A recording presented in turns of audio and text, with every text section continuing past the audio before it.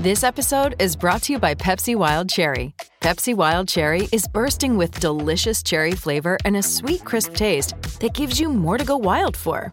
Getting wild may look different these days, but whether it's opting for a solo Friday binge watch or a big night out, everyone can indulge in their wild side with Pepsi Wild Cherry. Also available in zero sugar. So grab a Pepsi Wild Cherry and get wild. Brandt are experts in agriculture, covering your equipment, parts and service needs to help you succeed in your field. From behind the stumps to behind the mic, nothing gets past Smithy. This is Mornings with Ian Smith on SENZ.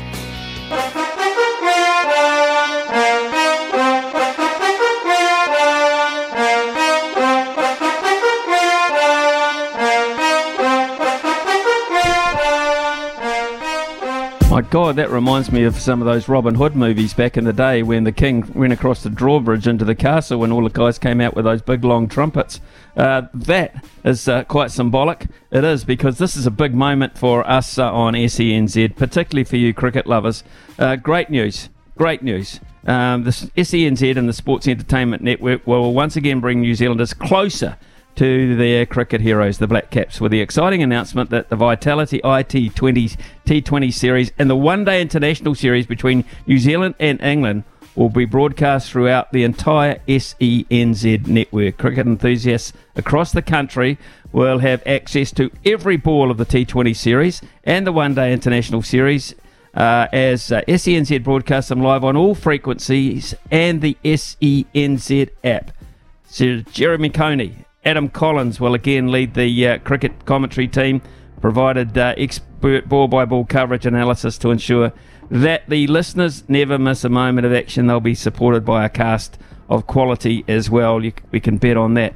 This announcement underscores SENZ's commitment to international cricket, building on the recent news, of course, that the ICC World Test Championship final and the Ashes will also be available for Kiwis across the 28-station radio network and the SENZ app. Sam Bingley, Sports Entertainment Network CEO for New Zealand and New South Wales, echoes the thoughts. It's always a privilege to broadcast international cricket. Two of the world's best teams facing off each other. We can expect nothing but a top-class contest, and also this is just prior to the World Cup in India. So that is a very symbolic and important series for New Zealand. There are 4 T20 matches: Chesterless Street in Durham, Old Trafford, Edgbaston and then Trent Bridge, and then really importantly, the 4 one-day international matches will be at Sophia Gardens in Cardiff, then Southampton, the Oval and Lords finally, going from the 30th of August to the 15th of September. So I think it's fair to say we're in for a lot of entertainment and some pretty late nights as well, some sleepy boys and girls when it comes to the morning.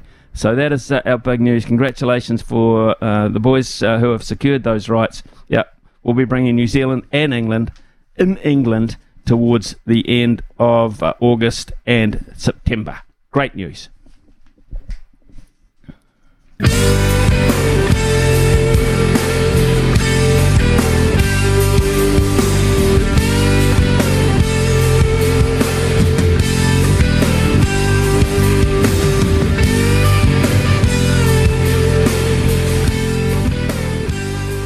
Right, we're going to carry on the cricket theme too, because yesterday is a really exciting announcement for a group of youngsters in particular, and that was the naming of a New Zealand under-19 squad.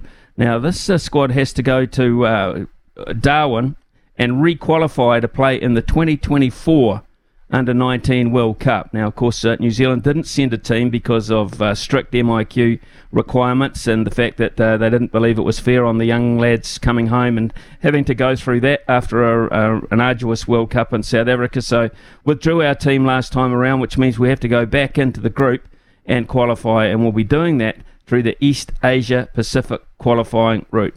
Now, one man who's very close to this side, had a say in picking it, but also will be an assistant coach, is former Black Cap, of course, and specialist coach now with New Zealand Cricket, Paul Wiseman. Paul, good morning to you. Morning, Smithy.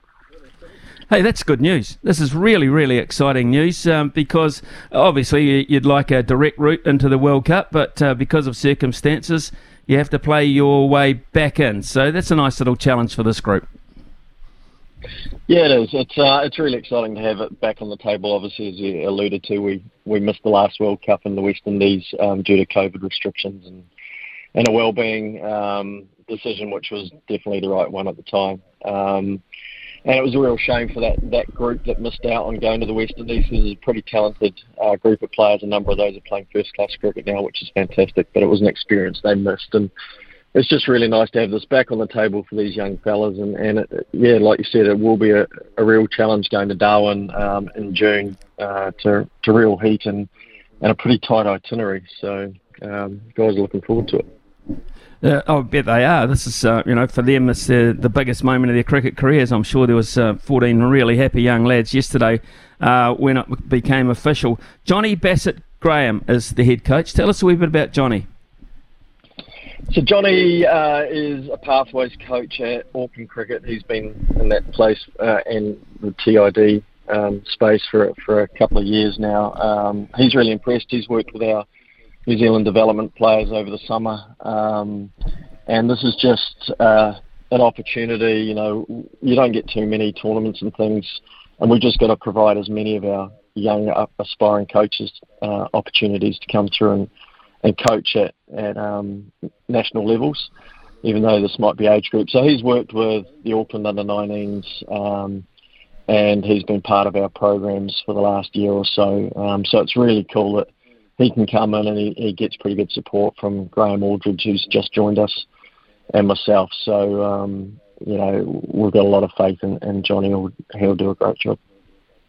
Right, okay. I think you assemble today, actually, and get your preparations underway. Paul, just tell us a wee bit about the format and who's involved here, because I look at it: Japan, Vanuatu, Samoa, Fiji, Papua New Guinea, Indonesia, as you say, in the space of, 8 days max. And I'm just thinking to myself, I don't know too much about these nations at this level, do you? No, I don't. I do. I mean, you never know from cohort to cohort what each team's going to bring. I do know. I spoke to Dipak in the past about Papua New Guinea. He thinks they're one of the most talented, athletic nations he's seen. So we know that they'll be dangerous. You just never know what you're going to come up against. We've played Japan before in the last World Cup, and they were decent. You get expats in Indonesia, but you really, really don't know. The one advantage they're going to have is they come from hot climates.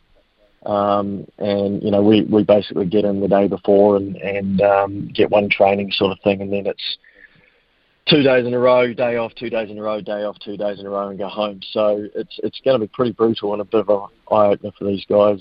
But if we can qualify, and only one team does, if we can qualify, then it's fantastic. Well, either way, it's going to be a fantastic experience, but it's a nice little build-up towards the World Cup in January next year.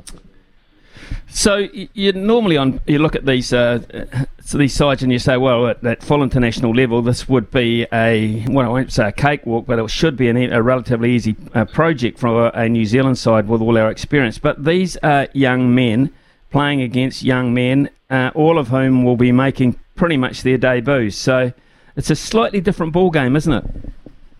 It really is, yeah. And we've got a pretty young under-19 side here. We've got a couple of 16-year-olds and a number of 17-year-olds. But we tend to try and pick on sort of ceiling and player potential, and sometimes you have a cohort that is basically under-19s, and sometimes it's a bit younger. It's just how it rolls. So look, it's going to be a real eye-opener, like I said, and you just don't know what's going to happen on the day. And they're young men, and it's such a new experience for every one of them and from every side. So it's going to be exciting. It's going to be exciting. I would imagine when this side was selected, when you looked at these names and their ages, etc., they'll all be available for the World Cup should we qualify next year in Sri Lanka. We know Sri Lanka is a tough cricket country to play in, also hot. Over the years has provided some very good spin bowling surfaces. Have you picked this squad with that in mind? It has got a bit of flavour to it. We've got 4 spinners in this group, which is great. We've also, other than the two keepers that we've picked, there's only two guys that don't bowl. So we felt that that's something that we needed, particularly for this tournament, where we're going to have to share the loads. I mean, it's June and we're having to get young pace bowlers up to speed, and so we're really going to have to share the load with sort of day on, day off type stuff. So we feel like we've got the right balance. It'll just be, how we turn up on each day, and like I said, there's only one team goes through, so there's a little bit to play for. So logically, I was just going to ask you that how do you, there's no playoffs or anything of that nature. You're just the top points of the points table, and theoretically in Darwin it won't be rain affected, which could be a bit of a hiccup. But that's the key. Is it just qualifying at the top of the table? Yeah, it's the fairest way of looking at it. If it comes down to a semi-final and a final, and anything can happen on the day, you might have qualified winning all your games, and someone else scrapes through and it doesn't go your way in the final. It's probably a bit brutal. At least this is, whoever plays best throughout the tournament goes through. So I'm pleased it's that for me. Paul, every one of those names is relatively new to all of us listening here. The name Cumming sticks out because, of course, father and brother have done exceedingly well for Otago and New Zealand and Canterbury over the years. But tell us a wee bit about some of these. You mentioned a couple of 16-year-olds. Yeah, we've got two 16-year-olds, a young fella, Lucky Reddy from Hamilton, who's a off-spinning batter, real talent, and an opening batter, Tom Jones from Auckland. They're only 16, but we think they've got a pretty high ceiling. Zach Cumming is a leg spinner batter. He's only picked up leg spin in the last few years, but he does it pretty well, and he can hit a ball pretty cleanly. Obviously comes from good stock. And we've got another guy, Cam Paul, whose father played for Canterbury and Otago as well. So there's some exciting young cricketers here, but they're only very early on in the journey, and we've just got to put as much support around them as we can, and keep the pathway coming through so that our Black Caps can keep performing to the levels they have been over the last few years. Paul, while we've got you, Black Caps in action in Pakistan at the moment. You've been pretty impressed, I would imagine, the way they fought back in that T20 series. Yeah, it was incredible, actually, considering how, they had a little bit of lead-in with the games against Sri Lanka, but, it sounds like they'd only had one training during that whole series, and to come in reasonably cold over there in their conditions against a full-strength and very fine Pakistan side, to bounce back like they did was outstanding. It's times like this when you've got a lot of your players out that it gives opportunities to the guys that are been pushing from below to take their chance, and obviously a couple of guys, and especially Mark Chapman's really taken his, and I'm pleased he was able to stay on for the one days and perhaps push for that World Cup spot. Well, that's an interesting look, because last night, of course, we made 288 for 7, and we fell away a bit because I think in the 31st over we were 202 for 2, so we were looking quite good. So didn't quite finish that innings off. Pakistan ran it down 291 for 5.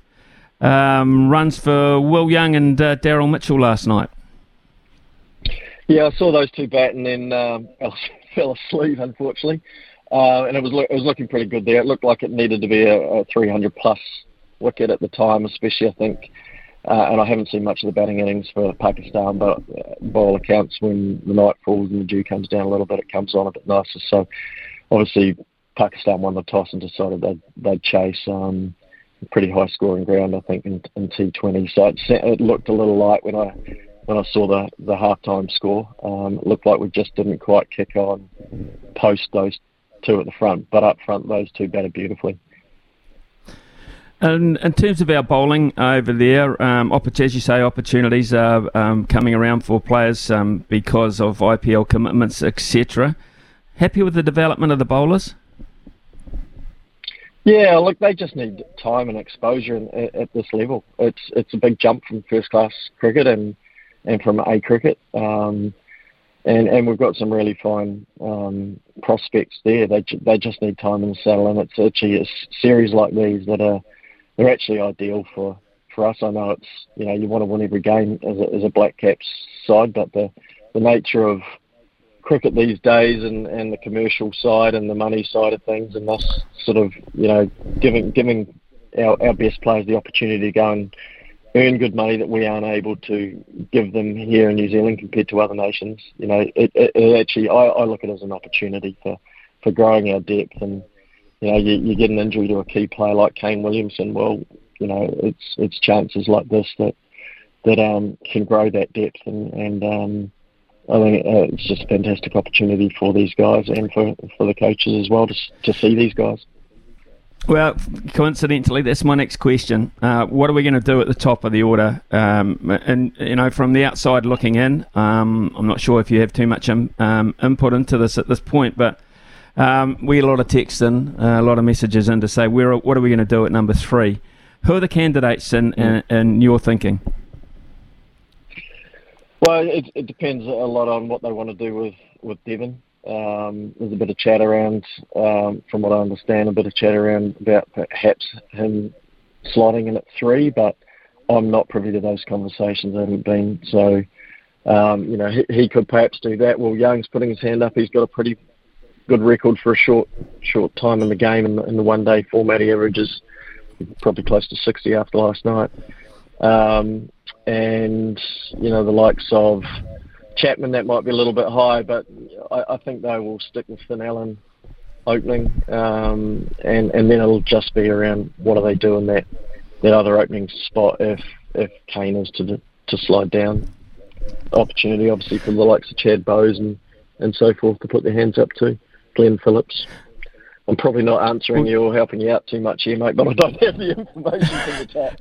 No, you're dodging it quite nicely, but the reality is the worry for me is that I appreciate the point you're making about our guys getting more money that New Zealand Cricket can't provide them with, so it's an opportunity to build for their futures financially, etc. But it would be nice if they're all playing cricket, and a number of our IPL candidates are not getting a lot at quite a crucial stage prior to this World Cup.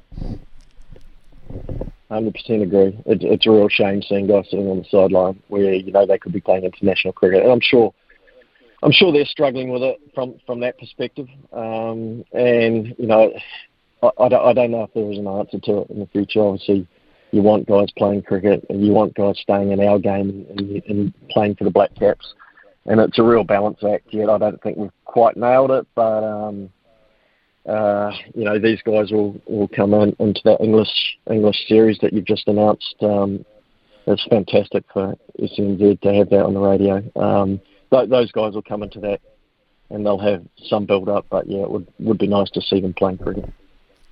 Just finally, the spin bowling aspect of the World Cup, I think it's going to be huge.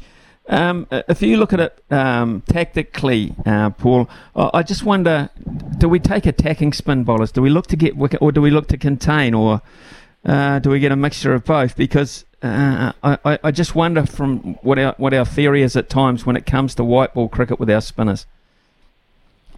Yeah, I think I think we've got a mix of that anyway. You've got Ish who's more on that attacking side, and then you've got Mitch, who's probably more on the defensive side, but if you get him in Asian conditions, and India in particular in recent times, you look at the respect that the batting sides of India hold him in, and it's just how you go about using him. I think, maybe we know he can do a job at going at 4s or something like that in the middle, but can he bowl in different stages? Can he bowl up front and put pressure on? Can he bowl in the last 10 as well, where guys are actually trying to attack him? Because I think when guys are trying to attack him, he then does take wickets, and it's so maybe it's the use of someone like Mitch. I think he's in the form of his life at the moment with bat, ball, and in the field. They're your two lock-ins. Probably lock-ins, and then you've got a couple of others that are more your part-time options there as well. Paul Wiseman, always good to catch up. Thanks very much for your time this morning. Good luck with this camp this weekend, and of course going forward to Darwin. Really exciting time for these young kids, and let's wish them all the best. I know they probably go on with the favourites tag on their forehead, but that doesn't account for a lot at that age. Cheers, man. Thank you. All the very best.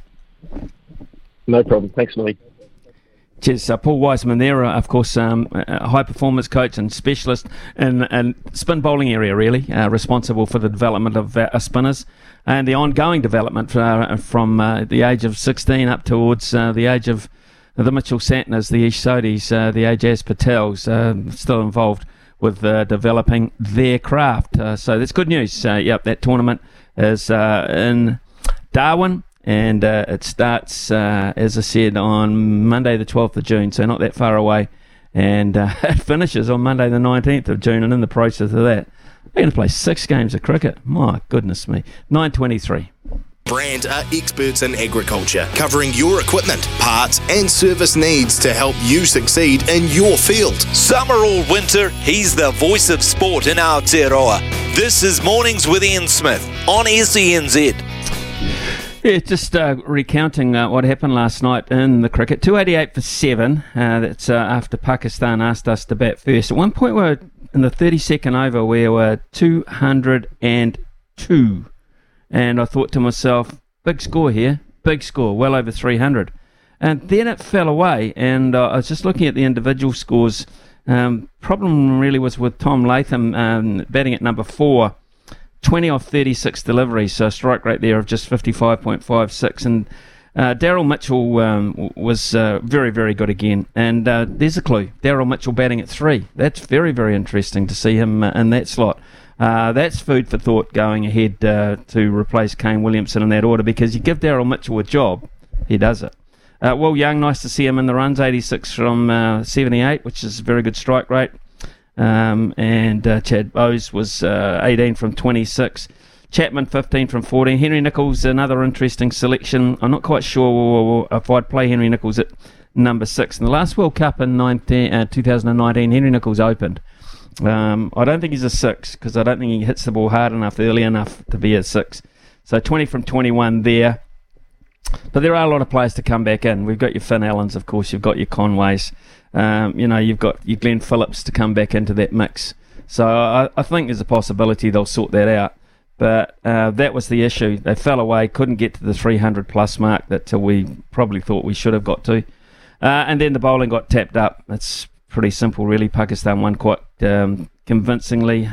Fakhar Zaman, 117. Imam ul Haq, hate those old Haqs, they beat us all the time. 60 from 65.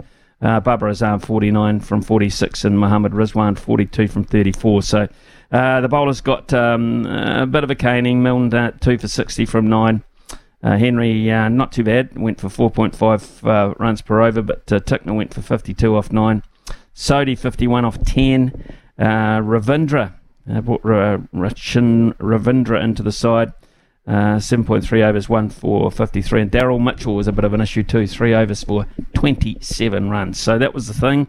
Pakistan winning by 5 wickets with 9 balls to spare. 4 more games to go to try and develop some combinations. 9:30 here on SENZ.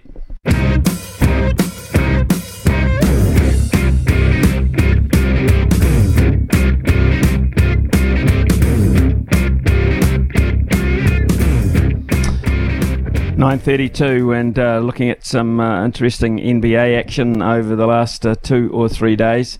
Yesterday it was quite obvious that things are heating up in that department with the playoffs, and at the moment we're in an interesting situation looking at yesterday's results, and there were some fascinating ones too. Golden State Warriors lead Sacramento 3-2 after winning 123 to 116. The Lakers froze at a crucial stage. The Grizzlies knocked them over 116-99 to keep that series alive. Boston play today. The Nuggets, the Suns are already confirmed as the next matchup, and the Knicks and the Heat are also confirmed as the next matchup as well. So that's what we're looking at. Hopefully we've got Brooke Rusco on the phone to talk about that, and we'll have him in about 30 seconds apparently, so that's cool. So the Sal's NBL is also what we want to talk to Brooke about, because he's part of the commentary team for that. It's heating up as the fourth round continues tonight, with the Canterbury Rams taking on the Southland Nuggets, but it all started last night with the Otago Nuggets, yes, our Otago Nuggets, remaining the only undefeated team in the league following a 90-83 victory over the struggling Nelson Giants, who can't take a trick, it seems, at the moment. Them and the Saints are winless, which is quite unusual. As I said, meanwhile, LeBron James went ice cold. The Lakers missed a chance to knock the Memphis Grizzlies without Steven Adams, of course, in this series out of the playoffs. But they survive, and that'll be interesting to see if they can capitalise on that. Right, let's get to Brooke Rusco now, who's been kind enough to join us, former Tall Black, of course, and Sky Sports commentator extraordinaire at a really interesting time for basketball. Good morning, Brooke. Good morning. The superlatives, mate. Just keep them going, keep them rolling. Keep them going, I will. The Wellington Saints have put the SOS call out with their winless start to the season. Isaiah Le'avar has answered the call. What is he going to help them out with in terms of their backcourt? Yeah, he might just be what the doctor ordered. He played so well with the Breakers, and he's a homeboy from Wellington. Like, it's just going to be great for him to be back in Wellington and put on the blue and white once again. But they're really struggling on the defensive end. For a Saints squad we're so used to just being dominant on one end, not really give teams second chances, and then go and play expansive basketball down the other end. We haven't really seen it this year, and he's going to be a huge help. They just can't really stay in front of anyone at the moment. And we saw what he can do on the defensive end while he was playing with the Breakers. He always kind of had the best, offensive player down the other end. He was marking a Bryce Cotton or like a Chris Golding. Like, he was always handed that assignment. So to come into this league and just kind of set the backbone of their defense, he's only here. This is the thing about the Saints, that the Saints fan base need to know, is he's only here for a couple games. Then he's shooting off to America, and then he's coming back at the end of the year. So hopefully for them, I think they get 3, maybe 4 games with him now, and they can string 3 or 4 wins together. But just on the defensive end, he's really going to set the tone, and he can fill it up as well. So he might just be what the doctor ordered for that Saints squad, and I think he is going to be. Well, the next matchup, of course, Brooke, is against the Nelson Giants, also winless. That's tomorrow night at 7 o'clock. And Nelson were in it for a long time against the Otago Nuggets last night. And then when it came to the crunch, I think the scores were tied with about 1:20 to go. A couple of big three-pointers from the Nuggets, and the Giants had no answer.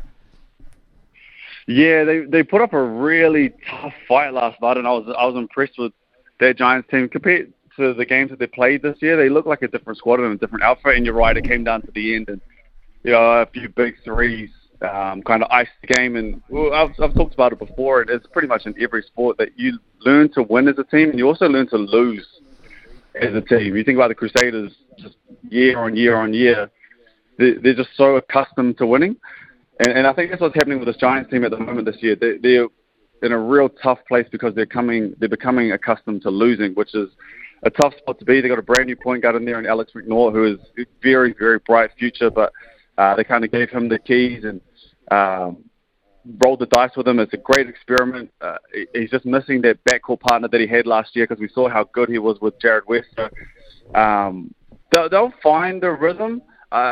Hate to be the brutal, I guess, big brother on the show this morning, but it's going to be a tough year for them, and those wins, especially when you have close games and you're in it. I know you're on the road, but Big Sammy Timmins wasn't playing last night as well. You really have to go and get those wins, and for them to go on the road and lose once again. And then you go to the Nuggets, they haven't lost yet as well. They're looking really good. They're playing really, really well. Their last couple games have been much better than the first two, and they're the reigning champs. So they're in it for, I think, a good push to run it back once again. How good was Michael Harris stepping up with career-high 31 points? Yeah, I've been saying this for the last couple of games. He's been shooting the ball a lot from deep, but it just hasn't been connecting. But he's so athletic getting to the rim. It surprised me the first time I watched him how much he was shooting the three, which also made me think, okay, if he is shooting this much, then he has to be capable to shoot the three. And once he does get going with the backcourt that they have, actually there's three. The three that they have, the three imports are pretty blooming impressive. And once those three get firing all on the same page, with Sammy Timmins involved as well, it's going to be tough for the league. They're long, they're athletic, they get out and run, they can spread the floor. Their point guard is amazing. I think he is going to cause some problems for the league this year. I would imagine, if I'm putting my bets out nice and early, that he's going to be in the race for MVP. He should be in the All-Star team. I would be surprised if he's not. I'm so impressed with how he's playing. But he's just long, he's athletic. They sit in the zone every now and then, which they kind of seem to be on a string. Then they can get out and they switch on balls as well. So they're going to be a problem, and because they won last year as well, they've got that sitting there too. So a real nice start for the Nuggets this year. There's some really cool matchups this weekend. Rams against the Sharks tonight. Taranaki Airs and the Manawatu Jets. How well have the Manawatu Jets put their import trio together? I'll be honest with you, surprised, very, very surprised. But it's a pleasant surprise. When the Jets are playing well, they've got such a loyal fan base down there, and Palmy does such a good job of showing up. But when they're winning, man, they really, really show up. And I mean, who doesn't? Yeah, look at the Warriors this year. Everyone's showing up when the team's winning, right? But they are playing so well. They're playing to their strengths. Their imports shoot the ball a lot. But I think the system that they have down there, with rather our imports shooting tough shots with a higher percentage, there may be some other people who are being left open at a lower percentage. And you roll the dice on your imports. They did it last year. I think they're rolling the dice a little earlier this year, and it's working out for them. And they look really good. They're getting a couple wins. They're exciting to watch. Their imports can get going quickly. I think they're going to cause a lot of troubles for a lot of teams this year. I don't know if they'll push and make it deep into the playoffs. They could. They definitely could. The only thing that will get them is they're a little young outside of their imports, which is always the case. But I'm so glad at the moment that I've been proven wrong with this team, and they're exciting to watch. And every week I'm like, okay, I'll tune in and I'll watch them again. And every week I'm pleasantly surprised. So Natu and the squad that they have down there, they're going well, and they should be very proud of themselves. How are you finding the start to the season for the Hawke's Bay Hawks? Yeah, roller coaster, real roller coaster. On paper, very, very good. And there've been a few close games, and their season easily could be 3-1 right now, as opposed to where they're sitting. But I just think they need to find that person to close out the games for them. And for me, the Daron Rokawa is probably the guy that I would put the ball in his hand and run on balls with Hiram Harris. But they've got so many studs and so many stars, it kind of seems like they're all being a little bit unselfish and to the detriment almost of the team, because the wins aren't coming through with the way that we thought they might. Now, there's been a couple contentious calls with refs that definitely haven't helped them, and I'll be the first to admit that maybe there was a few wrong decisions that were made, but also with the squad that they have, they shouldn't find themselves in that position. They are stacked with Paul Blacks. They're just riddled with talent. They've got a brand new head coach that I know that they respect, and from what I've heard, has done an extremely good job. Jared Kenny's around, so he's a veteran. But to be fair, they're all kind of vets. Jordan Hartside, Hiram Harris has just done another big deal in the ANBL, and he's going over to Perth now to join the Webster brothers. So on paper, they're very, very good, and they just need to get clicking and maybe win 1, 2, 3 games in a row, and then they'll find the rhythm. But I know that that's a team that I would not want to play when it comes playoff time, and they still have another import to come in. So they're going to be boosted once their next import comes through, or their first import, comes through. But they just need to get a couple wins ticking over. But come into the season, when it matters, I think they'll be there or thereabouts. Yeah, you're right. To this point, they've been reluctant to add an import to their roster, but they're going to, in the form of Ira Lee, with quite extensive experience overseas. What do you know about him? The stock looks really, really good out of Arizona. So you go to Arizona, that's a great school to be a part of, with the pedigree that they have and some of the NBA players. So, he's talented. From what I've heard, he's sitting around 6'8", 6'9", but everybody knows that once an import gets off the plane, they quickly drop to 6'6", 6'5". But nonetheless, it will still be a big help. Apparently he's a big body, powerful, which they kind of need. They run low when they get on fouls. Their bench has been just a touch thin, and that's where they kind of get themselves in trouble when they get into foul trouble. So just having 5 extra fouls to give out as well, and have someone to rotate through with them and just bang inside. They give up a lot of offensive rebounds just on the lack of height, especially if Jordan Hunt gets in foul trouble and finds himself on the bench. So he should clean up a lot.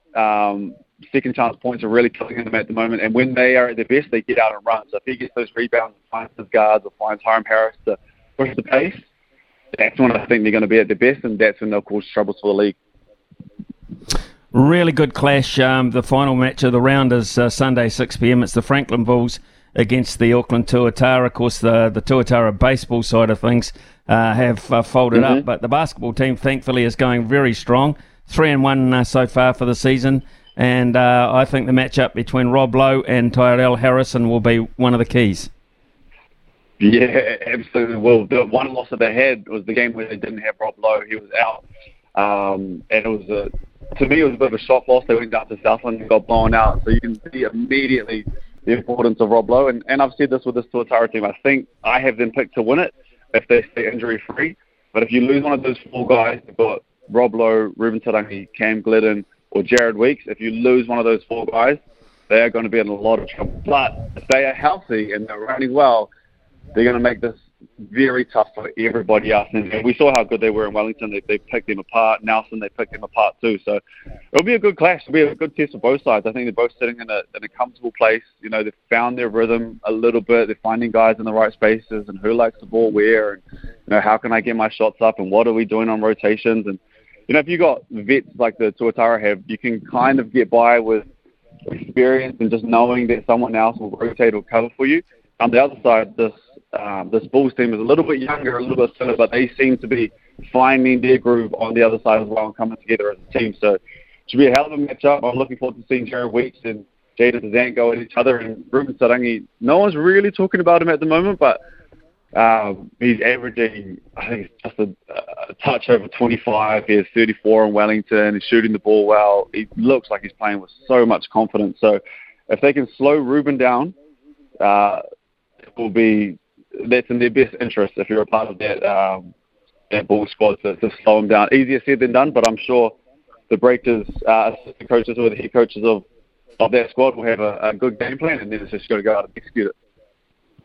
Always cool to catch up with you. I was going to hold you to task on one of your earlier comments. I think it's the same Brooke Rusco that said, I do believe the Lakers can win it this year. I do believe they can win it this year. They're still in it. They're still in it.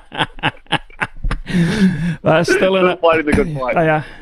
They are fighting the good fight on your behalf, Brooke. Hey, always cool to catch up. Love your enthusiasm, man, and your background too. Information about the leagues, it's fantastic. Cheers, man. Have a great weekend in the hoops. Cheers, man. See you later. Brooke Rusco there. It's 9:46 here on SENZ. Winter, he's the voice of sport in Aotearoa. This is Mornings with Ian Smith on SENZ. You got to know when to hold 'em, know when to fold 'em, Smithy's Multi. know when to walk away, and know when to run. Bet live on your favourite sports. Download the TAB app today. Yeah, it's been pretty lean pickings this week. We got a $7 one up at the start of the week, which was pretty cool, but the Dodgers got hammered yesterday by Pittsburgh, 8-1. Staying away from that baseball. Right, let's get to rugby league. We'll go to the Sea Eagles to beat the Titans. I think that's pretty cool. The Sea Eagles are up there second or third on the ladder at the moment, $1.48. The Golden State Warriors to beat Sacramento in Game 6. I believe they will be too tough for them, and they'll wrap up that series just at the right time. That'll be, 4-2? So $1.32. And I also believe in the next round, the Phoenix Suns will be too good for the Denver Nuggets in Game 1 at $1.64. And my money maker, I know they're going to win one this year, and it might just be this weekend. Moana Pacifica to beat the Rebels. Moana Pacifica to find the right theory for 80 minutes and the enthusiasm and the excellence at $2.50. So Sea Eagles into Moana Pacifica, into the Golden State Warriors, into the Phoenix Suns, and that will multi up to $8. Yes, $8. And interesting results this morning. Tottenham came back, I think, Logan. Tottenham came back. They were 2-0 down to Manchester United. And that was quite a crucial game for them, because I think that still gives them an opportunity into some form of European football. Yeah, if they finish 5th for the year, they'll qualify for the Europa League. Right, okay, so that was cool. They were 2-0 down at half-time. Other results, Newcastle 4, and they thumped Everton 4-1. Bournemouth, good result for them, beating Southampton. Bad result for them. I think they're doomed. Yes, and Tottenham 2, Manchester United 2. 9:54 here on SENZ. Parts and service needs to help you succeed in your field. Summer or winter, he's the voice of sport in Aotearoa. This is Mornings with Ian Smith on SENZ. Right, just before 10 o'clock, we can tell you what's coming up in the next hour. We're going to talk to newly appointed assistant coach for the All Blacks, Scott Hansen, of course, also Crusaders assistant coach, so can wear two hats this morning for a short period of time before their captain's run, hopefully. Then we've a panel with Aidan McLaughlin and Brad Lewis, going to focus on Fight for Life last night. Watched it, bought it, watched it, loved it. Watched a bit of basketball in between fights, but I thought it was a fantastic night of entertainment and some really impressive results as well. So we'll talk about that with Aidan and Brad. Aidan McLaughlin, Brad Lewis, and after 11 o'clock this morning we shall be talking a bit of football with Harry Nata, because the Phoenix are in a spot of bother all of a sudden. They need to find a really big performance this weekend against MacArthur, otherwise we don't know where the season will go. That could be it. It's coming up to 10 o'clock with Araha.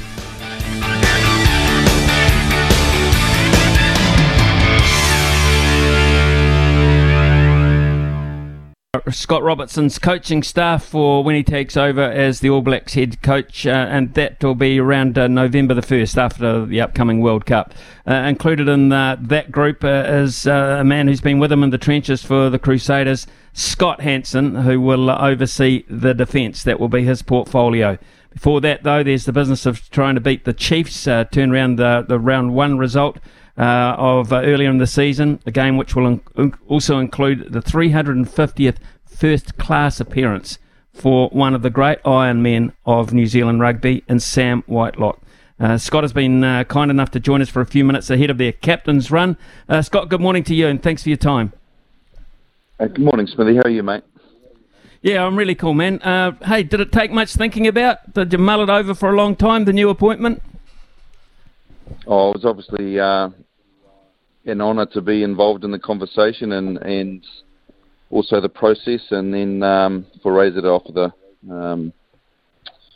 the hand really around being involved in his coaching staff. So massive privilege and honour, and it was nice this week to be able to share that news with friends and family, and also now be able to move forward and allow the group that's there the time and space that they need to set up what we all hope is a successful year. Yeah, I appreciate you saying that. I think it's hugely important. There's so much business at hand there. The defence portfolio suits you. Tell us a wee bit about that.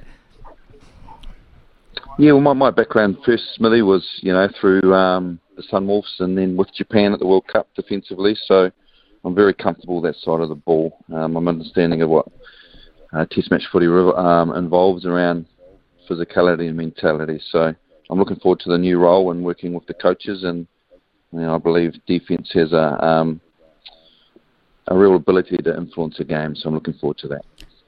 So, I mean, the whole group are heavily involved, I guess with the exception of Jason Ryan, who's got business at hand with the All Blacks as we speak, but the whole group is still heavily invested in the Super Rugby campaign going forward, Scott. I just wonder how easy it's going to be for you to divorce yourself from your future product as opposed to your current one.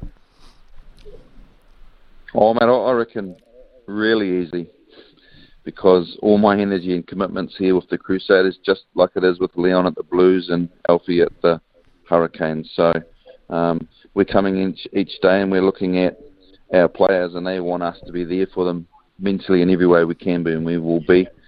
This weekend, what that looks like for the Crusaders is a massive opportunity against the Chiefs, who I personally believe are the best team in the competition at the moment.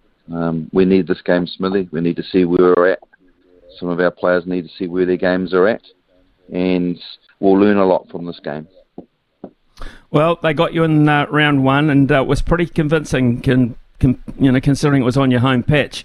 So what have you learned? Where have you developed from that point? Well, I think just the balance in our games, Smithy, and to be fair, they did get us at home and they got us pretty well. it's fair to say they beat us up. So we've acknowledged some of our learnings in the last number of weeks. We showed a little bit of resilience around our squad depth and where we've got. It'd be fair to say we haven't been at our best, but we've got what we need in regard to some results. So, as I said, mate, this is a big one. Our players are excited for it, and it's going to be a good, super tough game of rugby. Yeah, and I think it will as well, and I think that the competition really needs it. I think that it's so looking forward to this matchup, Scott. They have dangers, of course. You mentioned you believe that they're probably the best side in the competition. Their record says that. They score a lot of points, particularly they're outside their back three have been operating beautifully in terms of finishing. You've put Dallas McLeod on the wing. That's an interesting move for some. Yeah, well, what he's going to give us, mate, is a strong carry. He's going to give us good work both in the air and on the ground. Defensively, connects well with the midfielders. He's got a massive work rate. It's just a game we feel Dallas suits for this one and how we want to play. He's a guy that has performed really well this year, and he's earned that opportunity. We're excited for him, just as we are excited for Sammy on his 350th also. So there's a couple of little special things happening during the game around milestones for people. So, as you said, mate, it's going to be an outstanding sad day for a number of people. I see Jack Goodhue on the bench. Scott, where is he at? He's had a terrible run of injuries, etc. So, obviously, the fact that he's there or thereabouts means he's pretty close to being fully back. Yeah, we just feel, again, what's best for the squad and Jack in this particular case is to bring him from the bench and use his experience that way. He is still coming back from an extended run of injuries, and it's just how we care for him and how we build him back into his game. But he's looking very good at the moment at training. He's sharing a lot of information with the group around his experiences. He's moving well, and we're excited to get Jack on the field from the bench this week. Well, I imagine that Damian McKenzie would give quite a few defensive coaches a few headaches. His form has been quite sublime so far. He's been one of the reasons the Chiefs are flying so high. I just wonder, when you look at a guy like Damian McKenzie, how closely do you study the defensive side of things? Yeah, well, Tom's here defensively is doing a great job around lining up our week and what that looks like. We've acknowledged the great talent that D-Mac's got. He really has returned from his time at Suntory back into the game here, and he's shown a lot of growth around his role as a 10. So we know that he's a threat, not only with ball in hand, but he's very brave. He uses kicking game. We felt in the first game he found a lot of backfield on us around his kicking game. So how we can limit that will be important. And then obviously how we come and shut down time and space on D-Mac. He's a very, very talented player. So just as much as that, how we influence people around him. I guess one of the things to help there would be to minimise his time with ball in hand, which means possession is going to be huge. Mate, exactly that. As you well know, it's an important thing around limiting talent. Let's take away that time and space, but just as importantly, how he gets the ball and what kind of quality he gets. We understand he's world class, and the challenge for us is to cut down that time and space. Right, let's look at the theory of defence. I mean, when you're looking at a defensive pattern, I mean, you're looking. Traditionally, people look at it and say, "Oh, it's a backline issue. Defence, it's a backline issue," but it's not these days, is it? I mean, it's a jersey 1 through 15 or 1 through 23 actually project that you've got. Yeah, very much so. What you're trying to do is create a DNA that the team can believe in. You want to create something that they can control time and space, the collective, the working together.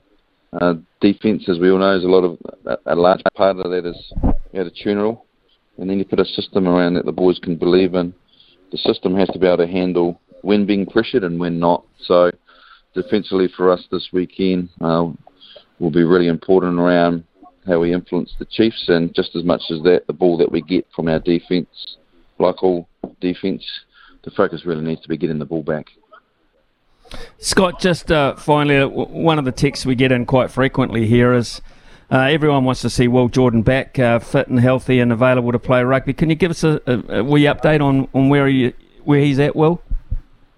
Yeah, well, I'm probably one of those guys sending you the text too, am I, Smithy? I'd like to see him back too, mate, like we all would. So, first things first, mate. Like anything in life, health's the priority, and he's been very well looked after around his health and his symptoms around whether it be concussion. So he's coming back. He's been training with us. He's looking good, but we just have to give all the time and space that he needs to make sure when he comes back he can be confident and at his best.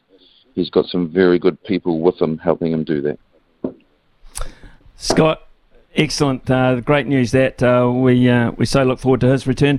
But more importantly, in the near future, we look forward to this clash. I think it's going to be the game of the round, perhaps the game of the season. So all the best travelling north, and let's just hope it goes as well as it can for you. Thank you. Cheers, mate. Thanks for your time today, mate. Yeah, no, thank you for yours as well, and congratulations again on your appointment to one of the big jobs. It's 10:12 here on SENZ. And service needs to help you succeed in your field. Summer or winter, he's the voice of sport in Aotearoa. This is Mornings with Ian Smith on SENZ. Big talk, big opinions, the panel. Talk to me, yeah. Aidan McLaughlin with us this morning, as is Brad Lewis. We have got so much to talk about, fellas, so let's get stuck into it. Aidan just had a quick chat to Scott Hansen, in charge of the defence for the Crusaders, and now for the All Blacks. What did you make of that coaching mix? Pretty predictable? Yeah, morning Smithy, morning to you, Brad. Yeah, it was in the end, wasn't it? And I know there's been a lot of chat recently about Razor's preferred lineup, and really there were no surprises. And I think it's good now that we've got it out of the way.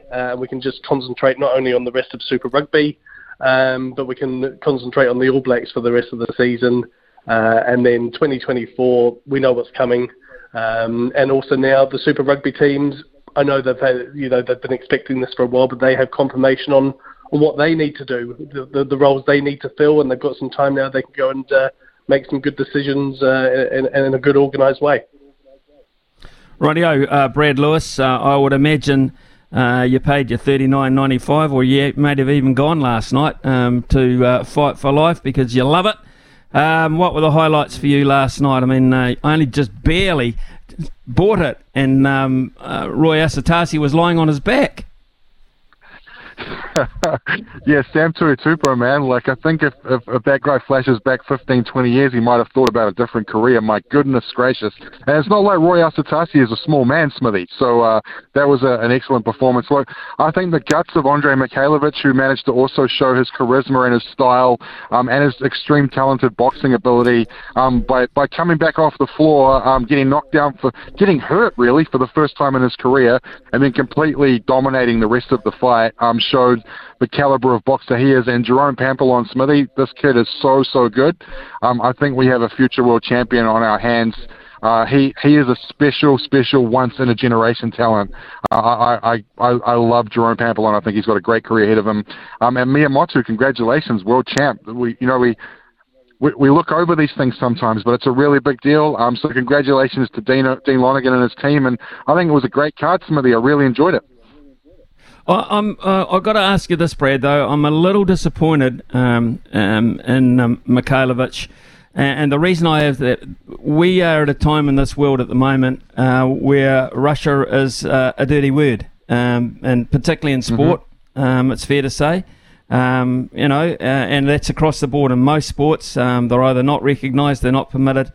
So to jump up on the ropes and say, I am a Russian, in the way that he did, I find that a little bit out of taste. I know boxing's a different thing, and with all sorts of adrenaline and that, you can perhaps get a little bit carried away from time to time, but I don't think that was good form. Fair point, and I think a bit of naivety from Andre as well, probably not realising the scale that he's on, and I certainly hope that he's been talked to about that. I mean, look, I know that he's very proud of where he came from, and you look, he was an orphan, him and his brother, both Russian orphans that were adopted and came over here and made better lives for themselves. So, but yeah, I definitely think that was out of turn, and a little bit gross. And hopefully he's been talked. I know he's very proud of his Russian roots, but at the same time, we don't really want to condone anything that they're doing in the world at the moment, do we? It was almost like a defiant statement. That's what I didn't like about it. I mean, if he in a conversation, I'm quite happy for him to say that. I'm a very proud Russian, etc. But not that way. I kind of thought that that was in bad taste. But that might have just been me. Aidan, did you watch the Fight for Life? I didn't watch it live. I've watched a bit. I've seen some clips and stuff, but just over the moon for Mia Motu. I mean, I think in the build up to last night, there was, she got a fair bit of coverage, and I think what was always clear that she was going to go out and just leave nothing out there. She was the aggressor, clearly, throughout the fight. And I think, often in boxing, whatever level you're at, if you're the one who's on the front foot, if you're taking it to your opponent, you're going to get your rewards. And, I think Waters, we didn't know too much about her. I think we expected she would be quite cagey. She would be pretty able to cope to a certain extent. And I think she was, but equally, there was no denying a unanimous decision, and a pretty clear-cut unanimous decision on most of those scorecards. So yeah, really, really over the moon for Motu, and hopefully now she wakes up this morning, realises what she's done, and she can go from strength to strength in the sport. Yeah, I totally agree, and it's a terrific story of overcoming adversity to get and using boxing as a tool to do just that. I think it's a terrific, really a terrific chapter in her life after some pretty hard ones. I wouldn't want to meet Brad Lewis. Just quickly, mate. That whole team, what Isaac Peach and his brother and his team have done at Peach Boxing in West Auckland, very similar to the City Kickboxing story in a different code, so to speak.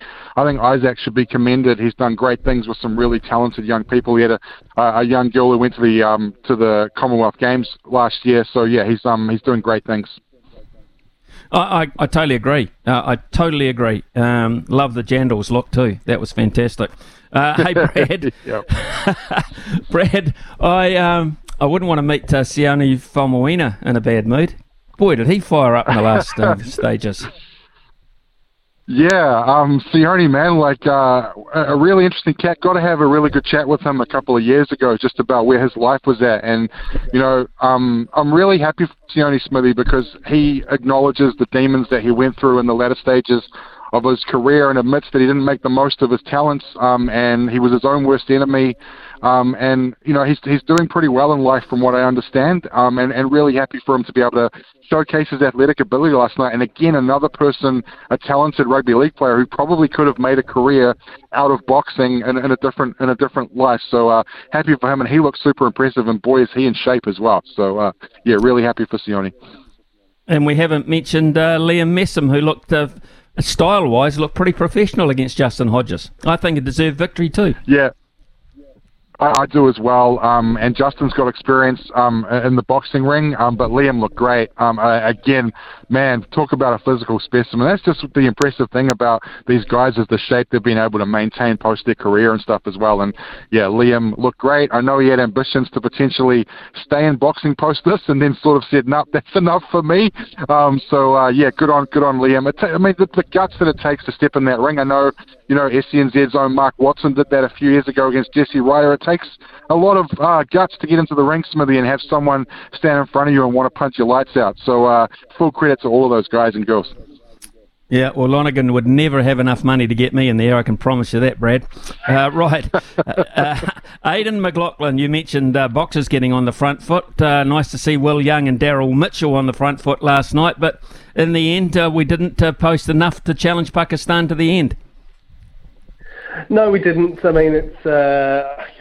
I was reasonably happy with the performance. It's always going to be tough in Pakistan against a very strong Pakistan side, and we saw that in the T20 series that's just been as well. The pleasing thing about the T20 series was that they lost the first two and they came back strong. So I think it's encouraging, and I think there's still time. It's great to see Daryl Mitchell continuing the wonderful 15 months or so he's had for the Black Caps, and the good thing is he's doing it in all formats.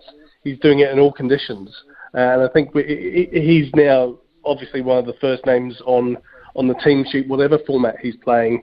Will Young, I think that was the first time he's actually opened. He's had a relatively short ODI career, but it was good to see him, I guess, be aggressive. You know, he scored at a good strike rate from the top of the order there. I think he got 86 off 78.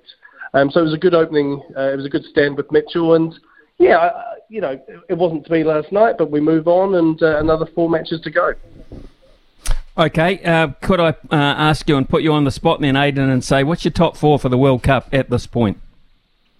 Oh, crikey. So let's have a think. Conway. I think we assume Finn Allen. I'd potentially go Mitchell 3, actually. Yeah, I think I'd probably go Mitchell 3. Oh, now you've got me. Now the number 4 slot. It's a tricky one. I think potentially maybe even move Neesham up to 4. They might have a bit of a floater in that 4 role, depending on the state of the game, Smithy. Neesham you would generally expect to be a little bit lower. But I don't know, depending on the circumstance of a game, maybe even someone like Neesham could move up the order. You have put me on the spot a bit, so I'll stick to my guns on that. Let's see what happens there.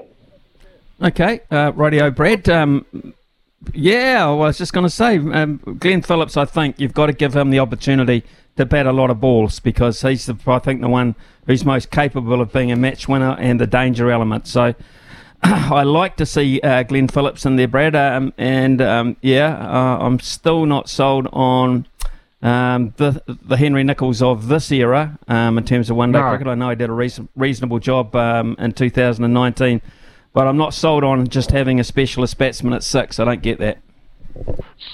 Smithy, if Kane Williamson obviously 99% not going to play, would it not be prevalent then to have Tom Latham bat in that key spot at 3? I know he's potentially going to have the gloves as well, but I mean, it's almost like a like-for-like replacement, if you understand where I'm coming from. That's the stability. I know he's done a great job at 5, but I feel like we have enough players like a Daryl Mitchell or a Glenn Phillips or a James Neesham that could cover that 5 spot. I don't know. I agree almost with Aidan's top 4 there. Definitely, it looks like they're going to stick with Finn Allen. And Conway will make a big difference. But I wonder if Tom Latham wouldn't be a good option at number 3. Yeah, I think Tom Latham will be there. I think he'll probably be the wicket keeper. It's just exactly where you use him in that role. He's a bit of a Mr. Fix-It if you get in trouble, so I don't mind him around about number 5. I could see that, and I think he's got the ability too, Tom Latham, to be a bit of a closer as well. That I kind of feel our best 2 or 3 chances are Conway with Phillips and, of course, Daryl Mitchell with the form that he's in at the moment, and the cool head that he possesses, I think is a real asset to us. Gents, still got the Warriors to talk about. Some Super Rugby, of course. Massive weekend for both codes. We'll be back in a minute with Aidan McLaughlin and Brad Lewis. In the meantime, we'll cut across to the newsroom and find Aroha ready. Big talk, big opinions, the panel. Talk to me, yeah. Right, we're privileged to have Aidan McLaughlin and Brad Lewis with us this morning. Gentlemen, massive weekend for both Rugby League and Super Rugby. Let's start with our national code, shall we? And Aidan, interesting, a lot of focus on the Crusaders clash about the Chiefs and Hamilton, but I'm really looking forward to the Hurricanes Brumbies. I think the Hurricanes can get the Brumbies. Yeah, I think they can as well. I do, and it is understandable when the Chiefs are playing the Crusaders.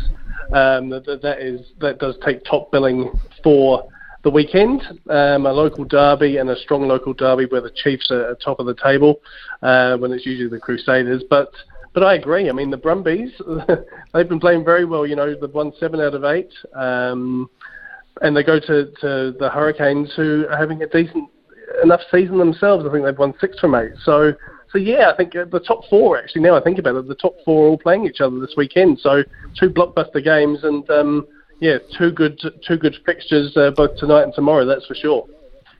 150th game for Julian Savea as well. Brad, where does his career sit for you, Julian? Oh, what a fantastic servant for New Zealand rugby, for Wellington rugby in particular, and his time in the All Blacks. I still remember the quarter-final against France in 2015 when he just absolutely, almost single-handedly destroyed them in a Jonah Lomu-type performance where Tony Johnson almost lost his voice.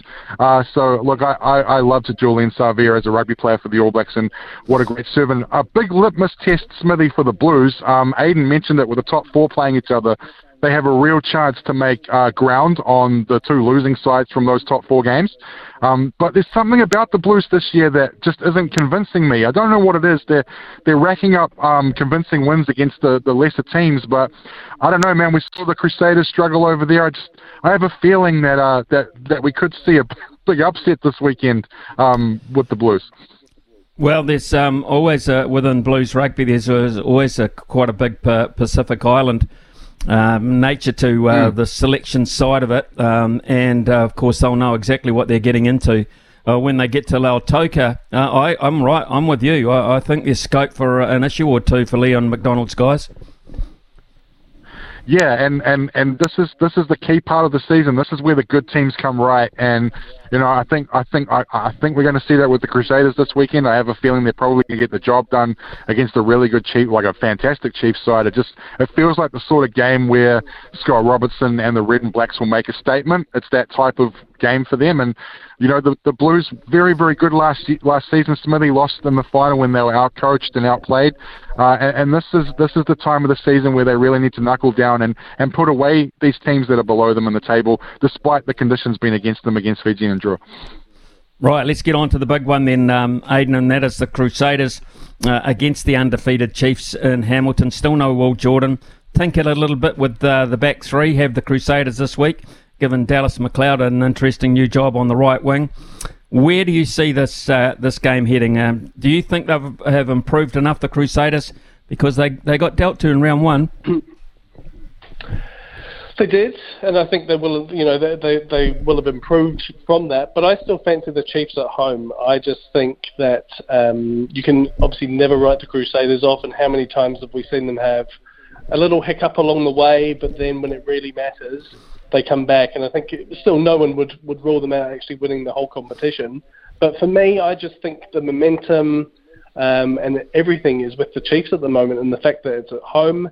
They've got so much confidence. Clayton McMillan is just doing a wonderful job there, and he's got a great spine to that team, hasn't he? And everyone's performing, whether it's Retallick, Kane, Webber, McKenzie's having a great season. He's come back, and I think a lot of people would probably not quite written off Damien McKenzie, but potentially thought his best days were behind him. But he has shown everyone this season that he is a top performer, whether it's at 15, whether it's at 10.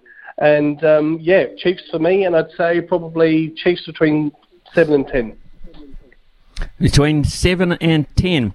There's a number of clashes to look forward to here, Brad, but you've got to be saying Mo'unga v McKenzie is probably the clash of the season.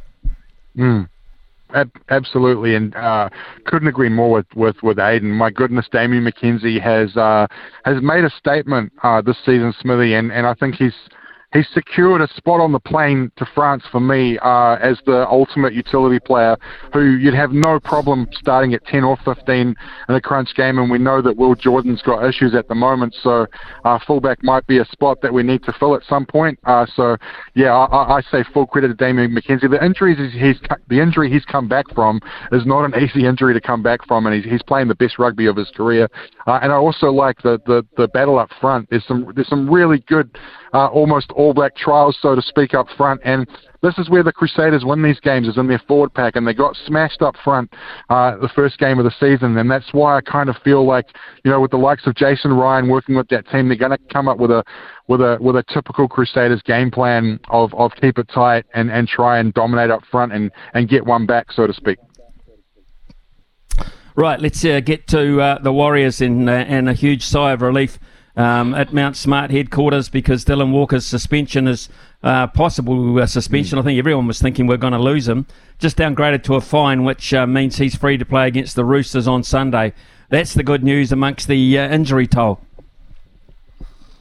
Yeah, and also it's like, don't you think it's kind of like a bit of an admission from the NRL that, hey man, you guys had the bad end of the stick the other night, so we're just going to go ahead and find Dylan Walker and not have you have to lose him for this weekend. Like, I went back and watched the game last night, guys, and I try to take my eye patch off, and I don't like being that sort of person who's like, oh, the referees are against the Warriors, but my goodness, there were some really gross decisions in that game that didn't help the situation. I think Melbourne played fantastic in the second half, and probably at the end of the day with a better team in the last 40, but it doesn't help when the referees are so inept, and they were across the whole entire weekend in the competition. It's a bigger issue for the NRL, but Dylan Walker's been fantastic. He is a tremendous defender, and I think he's brought a bit of professionalism to that team this year, which has been really, really important, particularly in the backs. How do you see this clash going, Aidan? Well, first of all, Smithy, I mean, what odds would we have got on a Warriors player being the first player to have their suspension scrapped at the NRL judiciary this season? I mean, I think we would have had pretty long odds. So it is a really, really good result for the Warriors to get Walker back, because as we know, they've been hit very, very hard with injuries after the Anzac Day clash. Look, I think they can bounce back. I think, even without the likes of Harris, Savanga, etc., I still think they can step up at home and get a result against the Roosters. I really do. It's not going to be easy. The Roosters always bring problems. They always bring performance. But I think the Warriors can bounce back, even with a short turnaround, which of course is the knock-on effect from having that Anzac Day clash overseas. But I'm going to back them. I think they can get back on track and keep this excellent run going. I think, Aidan, this is probably their biggest test of depth. Sorry, Brad, I'll get back to you in a minute. But Aidan, I just think they're probably their biggest test of depth in terms of, their feeder players, their bench, etc., will be exposed this weekend. Well, you're right, and these times always come along during any season for any team, don't they? There's always going to be a combination of injuries, a combination of suspensions that come along and test your depth. It's relatively early in the season for the Warriors to have to face it, but it's a good test at a crucial time, really, just to see how they can cope with it. And then in a couple of weeks, hopefully they have some stock back, and they have. I think Webster did actually say at one stage after the game the other night, he just wants one game where he can have absolutely everyone available, and hopefully it's not too far away, but it's certainly a few weeks away at the moment. Sorry, Brad, I rudely interrupted you.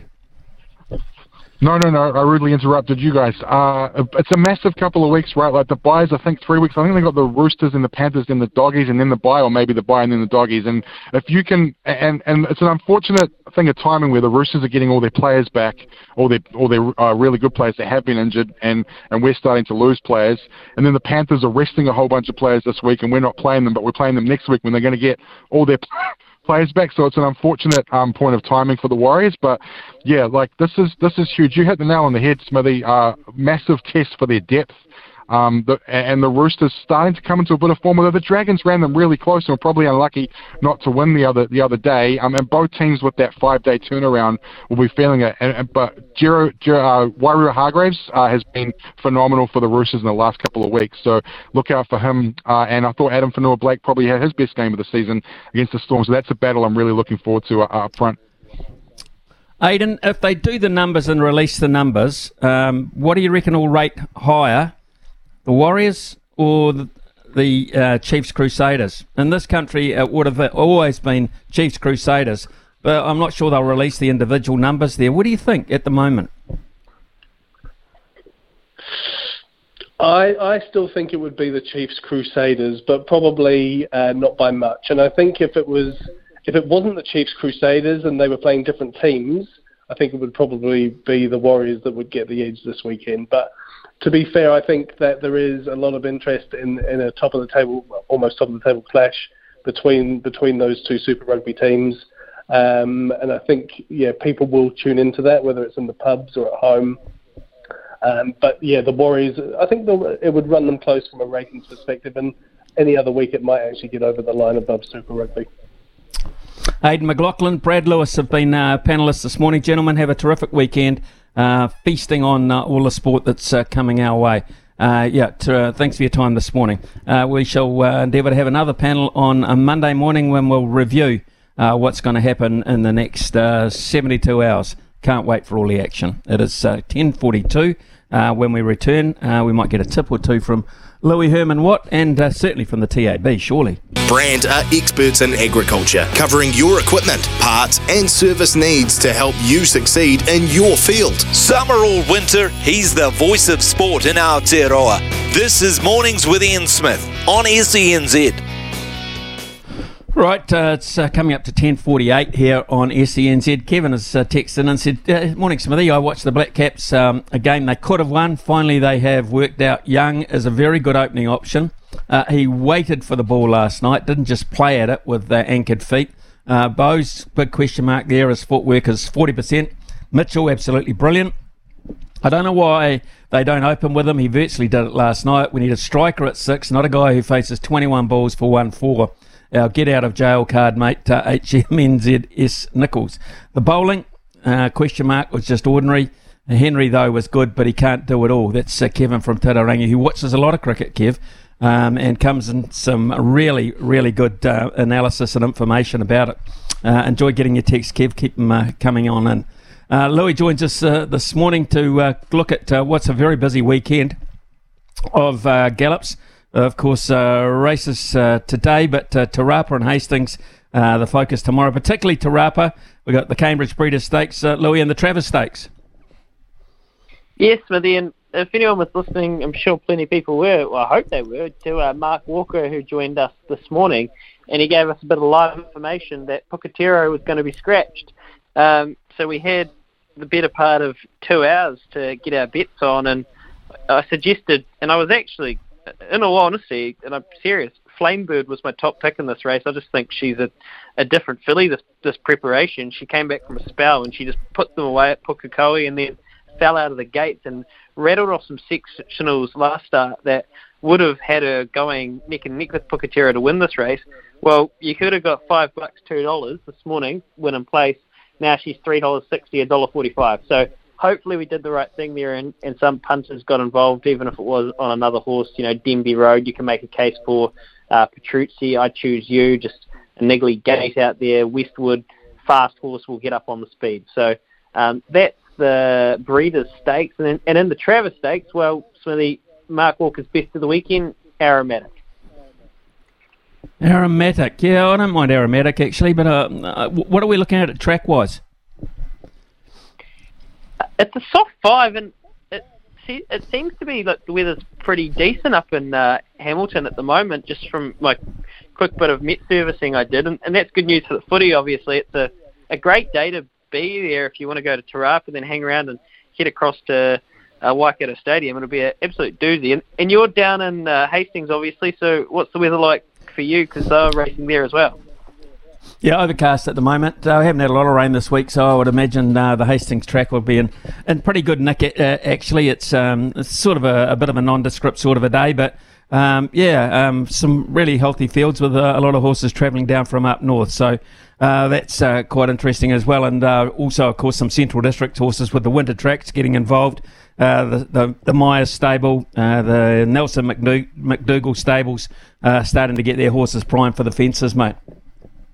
That's exactly right, and that started with a bang, and nobody was surprised to see Kevin Myers win the first jumps race of the year we was at Wednesday at Harwater. And Smithy, I've got one for you at Hastings. Actually, we're following our money. Race 7, number 6, Flying Surf. Good to see Jonathan Parks back riding. He's probably one of the most talented riders from the CD, and the CD could obviously, as much as every jurisdiction in New Zealand, as we've talked about, could use another senior rider at the top of their trade. So Jonathan Parks jumping on Mike Breslin's Flying Surf here. Flying Surf is overdue another win, and I don't usually love tipping horses in their 50-second start trying to win their fifth race, should I say, but I think she's due a winning go, and it might be tomorrow. Okay, Louis Herman Watt, busy but fruitful weekend hopefully for you.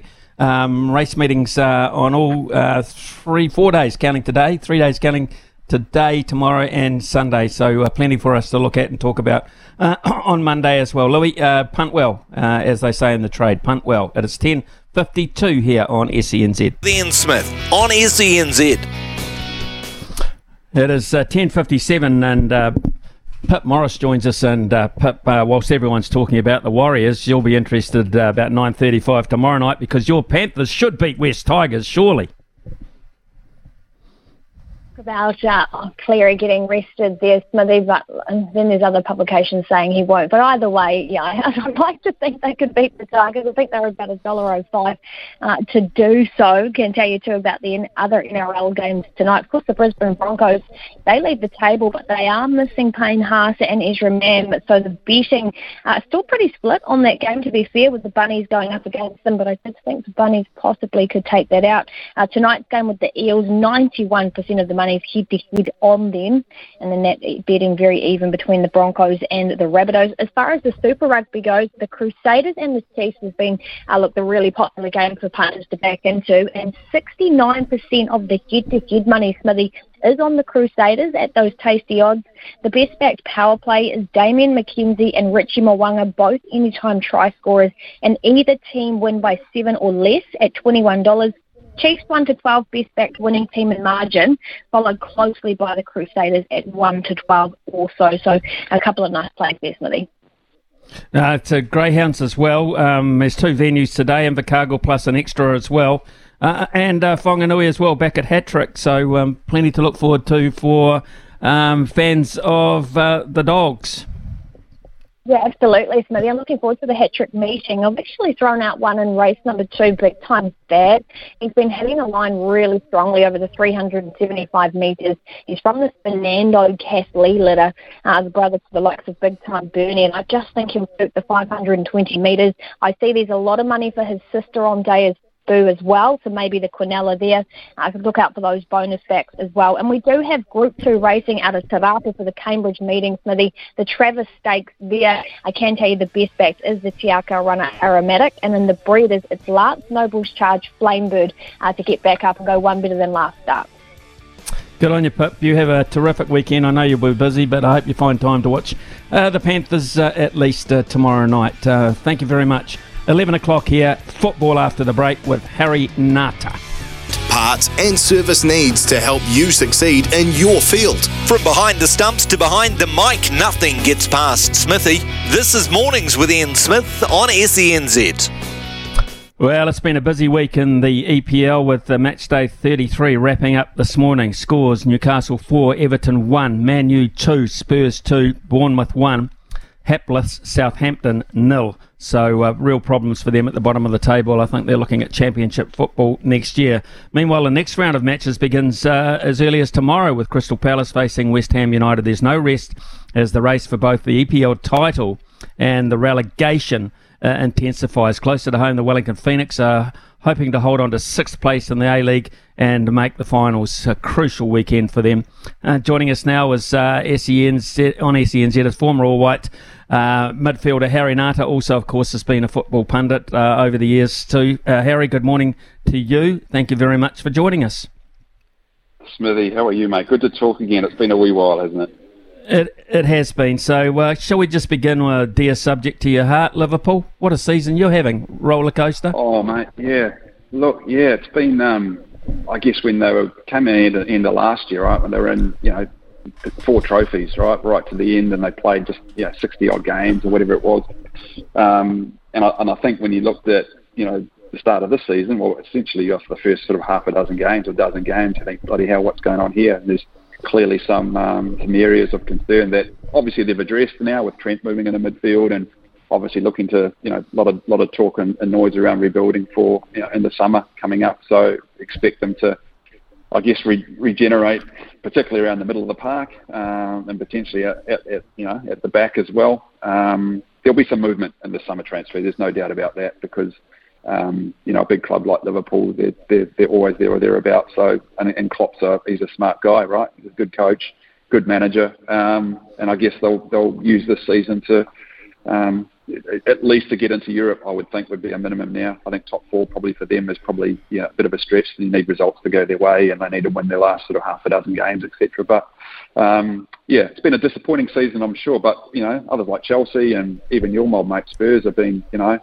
been hit and miss this year. So yeah, look, it's been, as you said at the top, Smithy, it's been a really exciting, I guess, two-horse race essentially, right? With Arsenal and Man City, and then, but I guess for me, the intriguing part of the competition has been down the bottom, right? Because I guess there's been kind of up to 6 or 7 teams, 2 or 3 points separating, the bottom and kind of mid-table. So there's still a lot to play for a lot of those clubs this season. Leicester City, remember the glory days? Jamie Vardy, the Premiership, 2016. Here we are. Jamie Vardy still trying to bail them out. Scored a goal the other day, facing relegation. Can you believe that? Mate, you look at that, Smithy. You're absolutely right. You look at the table, then you look at the bottom. There's some bloody big clubs down there, right? Everton, massive club. I mean, I think they're the only club that hasn't been, hasn't been relegated from the, from the, I guess, the top division, whether it's Premier League or the old First Division. Leicester, you talked about one, back in 2016. You got Nottingham Forest. I mean, we're talking years ago now, mate, but back-to-back European Cup winners in their history. Leeds, massive club in Yorkshire as well, one of the biggest clubs. You're talking Man United, you're talking Man City and those sort of areas. You throw Leeds in terms of support, and Ellen Road's a horrible place to go to. So there's definitely some big clubs that are kind of battling to scrapping to get any points. 1 point at this stage against a fellow competitor down the bottom there is like gold. I mean, these clubs down there, they just can't afford to lose at the moment. You need 1 or 2 results to go your way. But yeah, it's a really exciting time looking at the bottom, as you said. Right, let's. Can we just return to the top? As you said, it's a 2-horse race now. It threatened to be a 1-horse race about 3 to 4 weeks ago, but Arsenal are compounding somewhat. They still hold top berth with 75 points, but Manchester City are on a hell of a streak at the moment, 8-game winning streak for Guardiola. And he bought Erling Haaland. I'm not sure, in my recent memory, I've seen a more imposing figure up front on a football field. Yeah, you're absolutely right. I think he's surprised. I mean, we've seen his history, right, with Dortmund in Germany. He was scoring goals for fun, and there were obviously question marks. Can he do it in the Premier League? And they paid a pittance for him, really, when you're talking at 100 million for Jack Grealish and you're talking 100 million for the top striker, now I can't remember his name, Osimhen in Napoli and Serie A as well. 85 million for Nunez, 88 million that Chelsea spent on Mudryk. So, they got Haaland for a steal, and that was, I guess, a good play from his agent putting in that release clause. But you're absolutely right. And you look at kind of the names on that list, right? You go through the Premier League goal scorers, Sergio Aguero, you go, Alan Shearer, you got Dwight, Andy Cole, you're talking, these sort of players. But he's smashing all records. Mo Salah from Liverpool as well. It's been there or thereabouts every season. Harry Kane as well. I mean, he's leaps and bounds ahead of all of them at the moment with his performance. He just seems to be such a rounded player. And at 22 years of age, Smithy, my God, there's probably another 10 or 12, 13, I don't know how many long, we've got with Erling Haaland playing at this sort of level. The world's his oyster. I mean, you talk Lionel Messi, you talk Ronaldo in a certain elite and echelon of football. Yes, it's his first season, albeit, but he's playing in a team that's, that's just like a machine. I think, and this is kind of, I guess, synonymous with how Man City play, right? That's the last sort of half a dozen games. They start turning the heat up. They start dialing it up. And as you said, winning games back to back. Pressure doesn't seem to get to them. I mean, they've been through this before. If they win this year, Smith, it'll be 5th Premier League title in 6 years. And we haven't seen that sort of dominance since, Alex Ferguson, Man United, when they won 13 titles.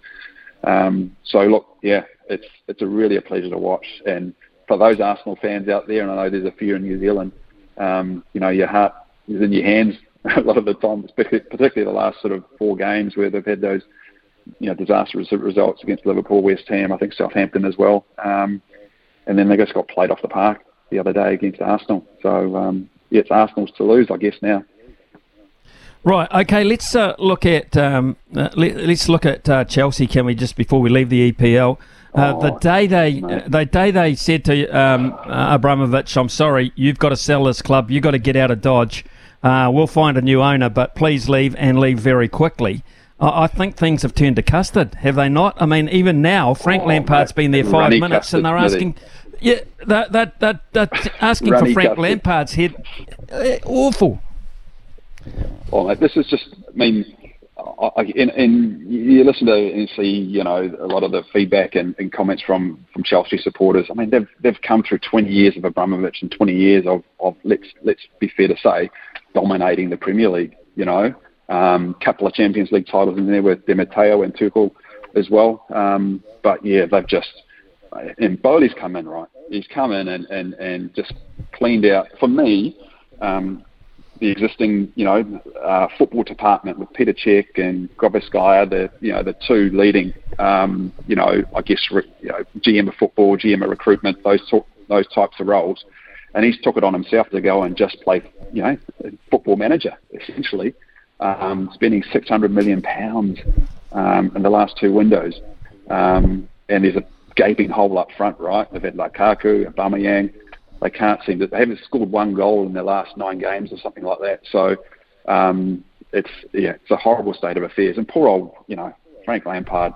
5 games, 5 losses. I mean, I really feel for Frank because he's been he's a club legend, and to be, I guess, held in this light and be, you know, he's obviously put his hand up for the job. But I guess there's Nagelsmann and Enrique that have been talked about. I think for me, Barley just got to go. Look, it's too late now. I mean, they should have done it when they got rid of Potter. It's gotten a top manager there and then. It's difficult when now Frank's been given, you know, 10 games. You know, 5 games is 5 games in a row they've lost, and they just lost all confidence within their team. It really is sad to see, but it's and I think there's talking about it today, Smith. I think there's some pundits or some articles around. You know, Chelsea could actually get relegated. You know, if they lost every game and, you know, whether it's Southampton or those teams battling there could actually win and results go their way, there's an outside chance, very outside chance. I don't think they will, but a very outside chance that mathematically they still could go down. It's a really shame to see the way the club is going at the moment. Harry Nata, did you ever think that one of the most talked about football teams on the planet would be Wrexham? Oh, mate, yeah. What a story, eh? What a story. Bloody hell.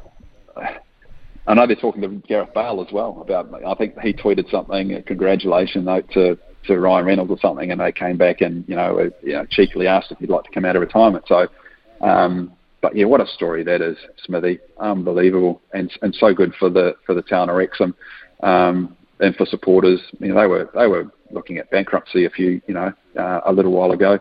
And the two, Hollywood stepped in, and now look at them. You know, they've promoted to the, tier 2. In England there. They're in the Football League now, so that's their first goal. It wouldn't surprise me if they'll be looking at, promotion over the next sort of 2 to 3 years, and to continue that story. It's an unbelievable story and great for football. We talked about that story around Leicester, and that was just 1 in 5,000, I think, were the odds. Leicester winning the Premier League back in 2016. This is just another story tale around football in the UK, where it's such a cool story. Problems on this side of the planet as well, Harry, because it wasn't that long ago we were looking at the Phoenix having a home playoff.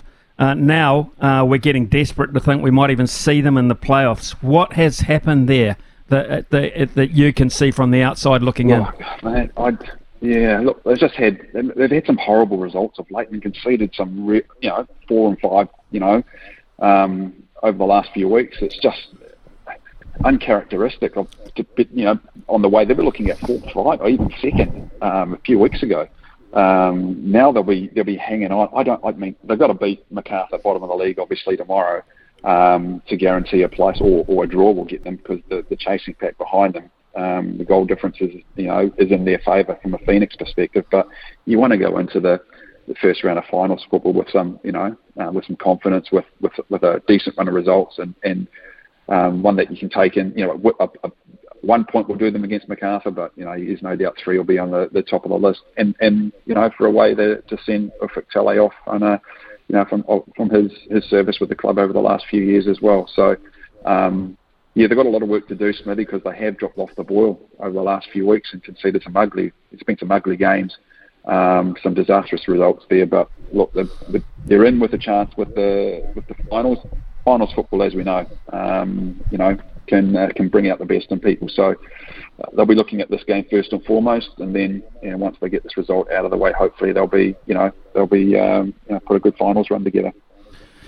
Harry, it's often said in cricket, you're always remembered by your last innings. In sport, you're often regarded or remembered by your last performance as such. But Ufuk Talay, whose last 4 to 5 weeks have not been happy. As you mentioned, they've conceded 17 goals in the last 5 games. So defensively, they've disintegrated, it looks like. But how will people remember Ufuk Talay's tenure at the Phoenix, do you think? Well, look, he's undoubtedly the best coaching record at the Phoenix. And then when you look back at, I can't remember the years now, 07, 08, 9, 10, and whenever it was when, Ricky had them, they went to, one game away from the grand final back-to-back years. Obviously, we had South Africa World Cup thrown in there as well. Those times were fantastic, wasn't it? But the way he's kind of, I suppose, evolved the player base as well, Smithy. I mean, he's had some a lot of turnover of players in his time, but he's had some stable ones in there. I mean, guys he brought out like, obviously Alex Ruth had 2 long-term injuries. There's a number of other players too that have come. Stephen Old, Sam Sutton. I mean, these types of young players too have been exposed. Ben Wayne now playing at Plymouth. So, through his time, he has, I guess, embedded a style of football that's conducive to the players at his disposal as well. He's played some good attacking football. And again, every club and every team has times where they go through challenging moments, right? And conceding 4 or 5 goals it wasn't part of the plan. But again, building some resilience within the club and within that player base, I think he can hold his head up high. I think from my side, he'd probably be disappointed they weren't able to push on and go any further when they really had that chance in finals football. Albeit, this year, hopefully, they can go one better. But I think it's been really positive, mate, from my side. There's no doubt about that. Harry, you had a proud history with the Football Kings going back. Now we're talking about club expansion. It seems a weird time to be talking about player availability and depth in this country when all of a sudden the Phoenix is struggling somewhat. But the reality is there's a chance of another team in Auckland. Can it go this time? Can it work? Well, look, I think they're dovetailing on the back of the, obviously Women's World Cup here in a couple of months too, Smithy. So there's going to be a groundswell of support and people talking about football. Can I think it working? I mean, they would have done their math. APL would have done their math, right? And would have done their sums around Canberra and around Auckland. Do I think it can sustain it? Yeah, Auckland definitely can sustain another football entity here. Whether there is the player base, and as you talked about, the quality available across, not just across the in Australia, but across here in New Zealand as well. We now have, it's great for rivalry, right? Auckland-Wellington rivalry. And again, it's another pathway. It's another opportunity to produce young New Zealand players coming through that player pathway, whether it's the Phoenix and whether it's through this new Auckland franchise. So for me, definitely opportunity, because that was kind of the plan and the kaupapa around the Kings, right? Was to give young New Zealand players an opportunity at playing full-time football and professional football within not having to go offshore like a lot of us had to do back in those days. So I would like to think, whilst I guess there's a commercial reality to their model and a strategy around success, but there also needs to be, for me, around developing opportunities for young New Zealand players, both male and female.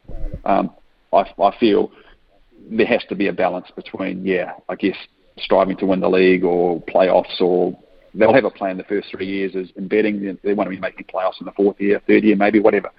But I think the opportunity to give to young New Zealand players coming through, and we know that the best ones will go on, to Europe. Costa Barbarouses, Sarpreet Singh, Libby Kakachi, players that, Shane Smeltz in his time, or went overseas and used Marco Rojas, or used the Phoenix and the New Zealand franchise, whether the Kings, Knights, whatever, to take their careers further. So it is a development phase for me that really needs some attention and some resource dedicated to it. So I hope it does go off all right, Smithy. Look, I've got no doubt there'll be support from Auckland for this team. It's just I'm really interested to see what players they can pull together and what their roster and squad is going to look like, because it kicks off in a few months, right? Next season is what we're looking at. So they're going to have to move pretty quick. Harry Ngata, always a pleasure catching up with you. As you say, it's been a while. Just before we let you go, how about them Warriors?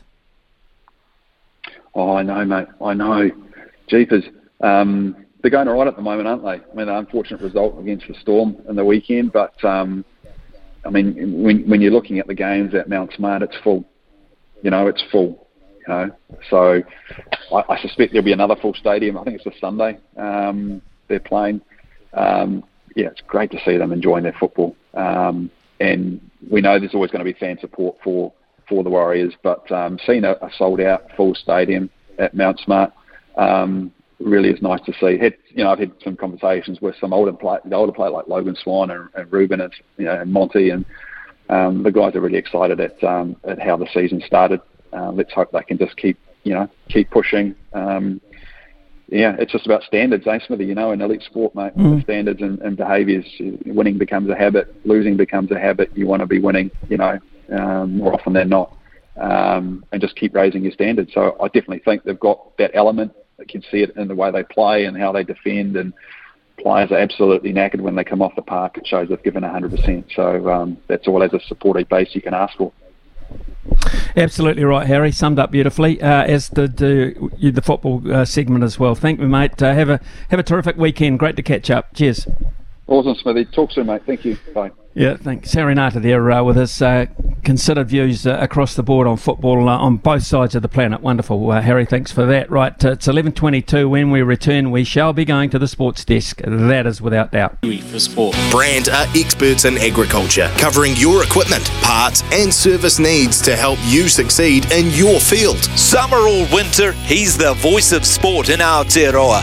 This is Mornings with Ian Smith on SENZ. Turn up the volume. We're crossing live to the sports desk. What's fresh? What's making waves? Let's find out. Right, let's head across to Logan Swinkles. I'm surprised actually that he's given us any time at the moment, because his beloveds are on the ice at the moment in Game 5. What's happening?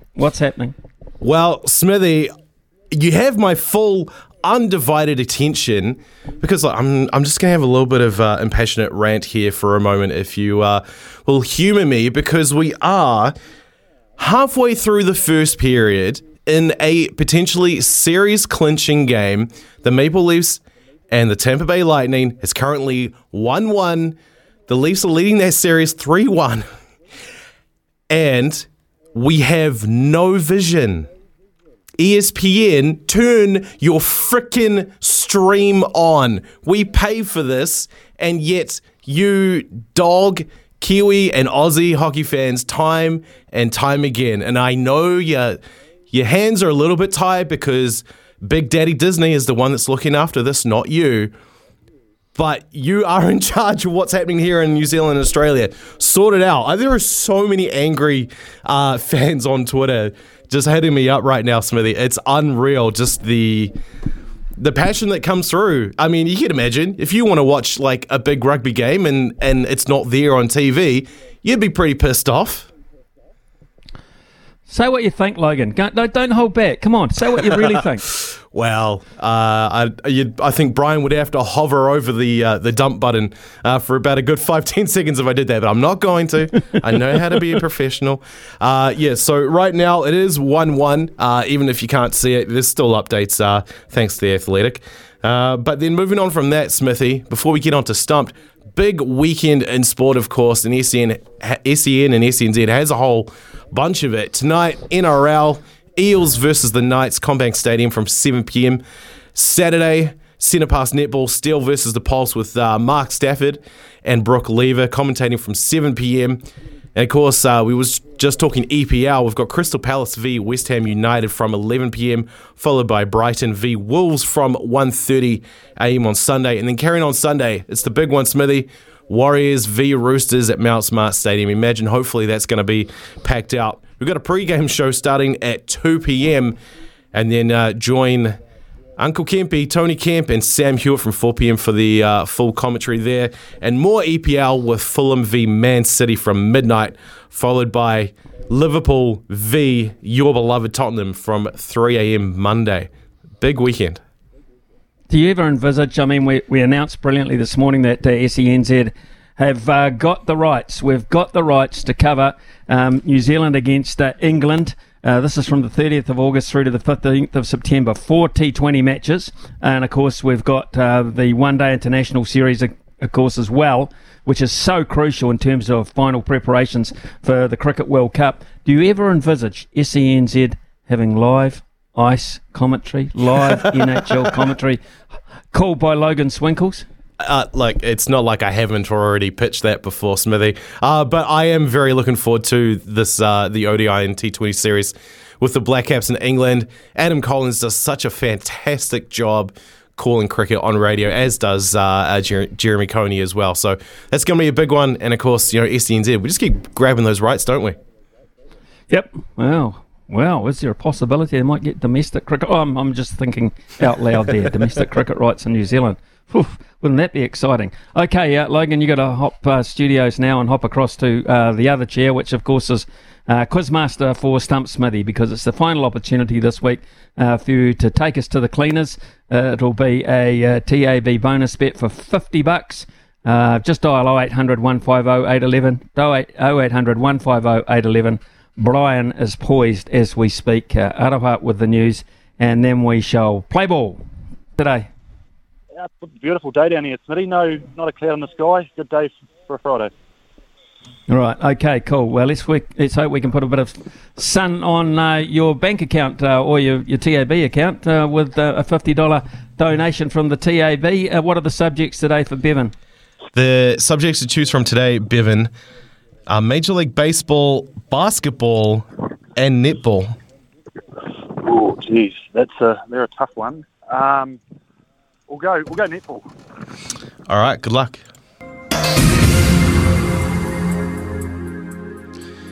I have to say, I think Brian has gone a little easy on some of these questions, so don't always be daunted by the category. But first question on netball for you, Bevan.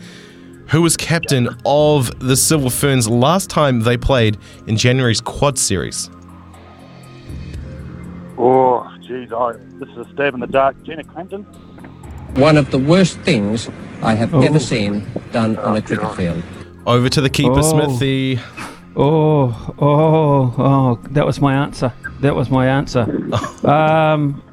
Let's go for... Oh, God, I'm gone here. Let's go for Amelia Ann Echinaccio. Just a couple of chips down the wicket, right in the slot, and away it goes. Yes, Smithy. Really? Yes. Really? Yep. Oh, I was all over Gina Crampton. I was gone for all money there, and the first name that came to mind after her was Amelia Ann. So, hey, Bevan, absolutely sorry about that, but please don't be a stranger. Look forward to catching up with you again. Well, cheers, mate. Thanks, mate. Cheers. All right. Well, next at the crease, back to beautiful, beautiful Nelson. Brian, come in, mate. Well, thanks for promoting Nelson. It is a beautiful day, lads. How you doing? Beautiful day. Those Giants are going well, eh? Yeah, let's not go there. They actually played well last night, I've got to say. Their turnover count killed them. Yeah, it did actually, and they just, when it came to the crunch in the last minute and a half, just literally dropped the ball a wee bit there, but they're getting closer, so I went around just around the corner, no doubt about that, Brian. Okay, question two, yeah. Oh, I love a bit of gamesmanship already. Taking a stab at the Giants. All right, first question for you, Brian. Second question here. How many points do the winless, bottom of the table Southern Steel have in the ANZ Premiership? I don't believe got any, because they haven't won any games. One of the worst things I have ever seen done on a cricket field. Over to you, Smithy. Say that again. Question, please. How many points do the winless bottom of the table Southern Steel have in the ANZ Premiership? Well, I'll be honest with you, Brian. We did a netball interview. We had it prepared to go with Storm Purvis yesterday, and Keza jumped in, and I did some research, of course, looking at the points table, and I couldn't work this out either. But they got 2 points, I believe. They've got 2 points. Just a couple of chips down the wicket, right in the slot, and away it goes. Oh, you know what that means? We're on a hat-trick ball here, Smithy. You're 2 for 2. 2 for 2. Right, who's next? Have a great weekend, Brian. Who's next? Next and last, we're going to Mark from Christchurch. How you feeling, mate? Yeah, pretty nervous, but it's a lovely day here, right in the middle of the 2 previous victims. Yeah, very true. We're keeping it South Island today. All right, last question. $50 TRB bonus bet up for grabs here for you, Mark. Can you name Dame Nolene's assistant at the Silver Ferns? Oh, God. No, I just don't know. I haven't got a clue, I'm sorry. One of the worst things I have ever seen done on a cricket field. He's left the delivery and it's gone through to the keeper, Smithy. Yeah, right, okay. Is it... I'm going to have her name used to be either Debbie Martoe or... I think her maiden name was Debbie Martoe. I think she's been Dame Nolene's assistant for... I think she's married... I think her name now is Debbie Fuller. I could be wrong. Debbie Fuller? Just a couple of chips down the wicket, right in the slot, and away it goes. 3-4-3, the hat-trick ball. Sorry, Mark. Well done, mate. Wow, I love those. I love those netball questions. I sounded that intelligent. I sounded like Keza. Unbelievable. Brian, I love that standard of question where you bring even thickos like me back into the equation. So thank you very much. So that the bad news is no winners today. Good news. $100 come Monday around about the same time, hopefully. Right, 11:40 here on SENZ. We'll be back with very knowledgeable Michael Guerin very shortly. Brand are experts in agriculture, covering your equipment, parts and service needs to help you succeed in your field. Summer or winter, he's the voice of sport in Aotearoa. This is Mornings with Ian Smith on SENZ. Right, I love this time of the week because we get a lot of things confirmed and we get a little bit of information from time to time, which is pretty accurate because we're talking to Michael Guerin on harness racing action in particular, but he's so busy with SENZ over the weekend with a number of shows. Michael, tonight, quality harness racing at headquarters, beginning in race 4, as early as that. Group 1 Messenger. Copy that. The punters have stayed with copy that. Yeah, morning, Smithy. Hope you're well, mate. Hope all your listeners are having a good start to their Friday. Yes, it's big racing at Alexandra Park. So there's 2 Group 1s, which is the really serious stuff. We're getting to the back end of a month where we're raced every Friday or Thursday. So the horses are starting to get a little bit tired, as you can imagine. So the ones who aren't tired turn up tonight, and some of those who are tired or aren't in their best form. What it means is they actually have a lot earlier made the races than usual. Usually on a big race night, the biggest races sort of go 8:30, sort of 9 o'clock-ish. But because they're smaller fields, the TAB picked them a bit earlier, so it's just a bit of a bonus. So for harness racing fans, you're right. First of the really big ones, and it's a big race. The Messenger's always a big race.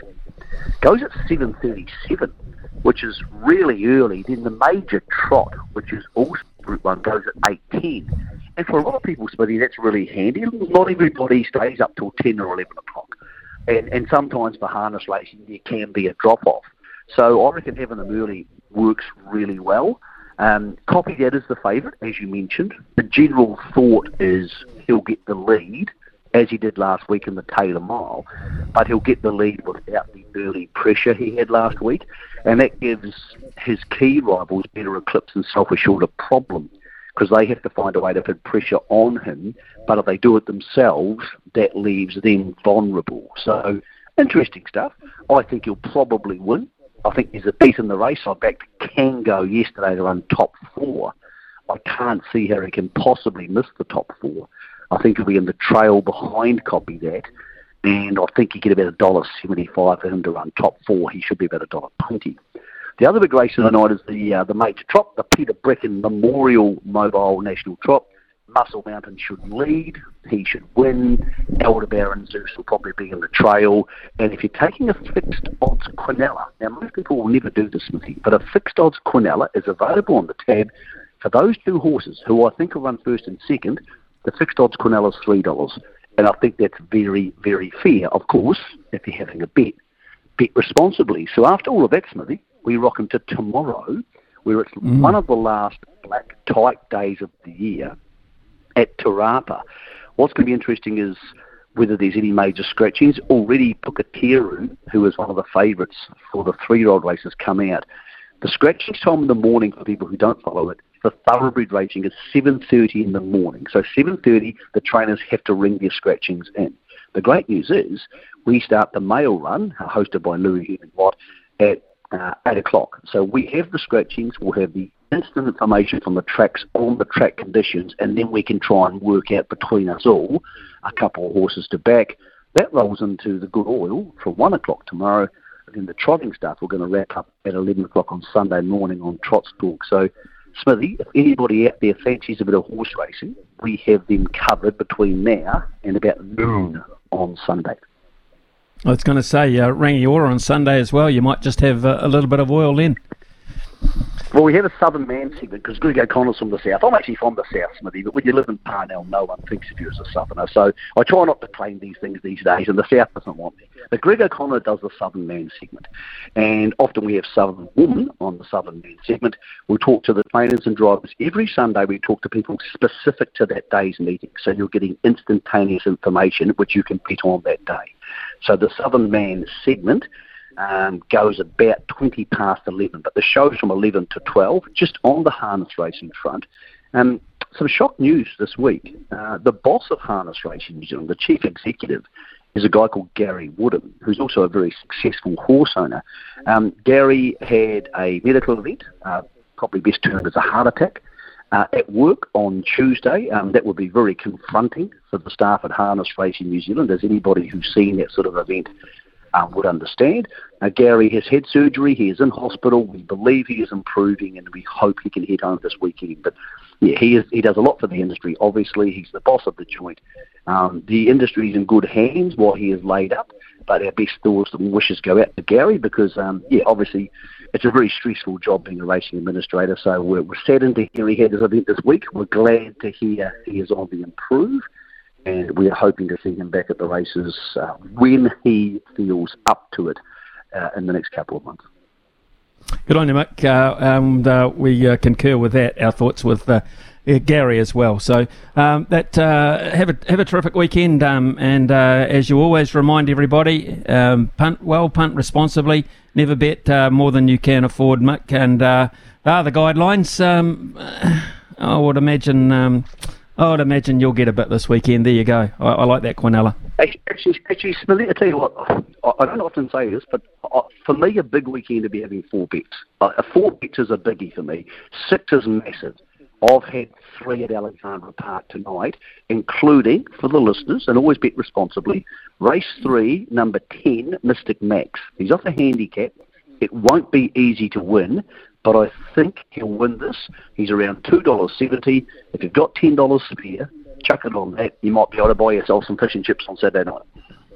I look forward to that. We usually have them on Sunday, but I'll save the money. Cheers, mate. Have a terrific weekend. Good on you, buddy. Have a terrific weekend. Michael Guerin there. Always very, very prevalent over the weekend here on SENZ. As is Staffy on Friday afternoons. What's he got on the show? We shall find out very shortly.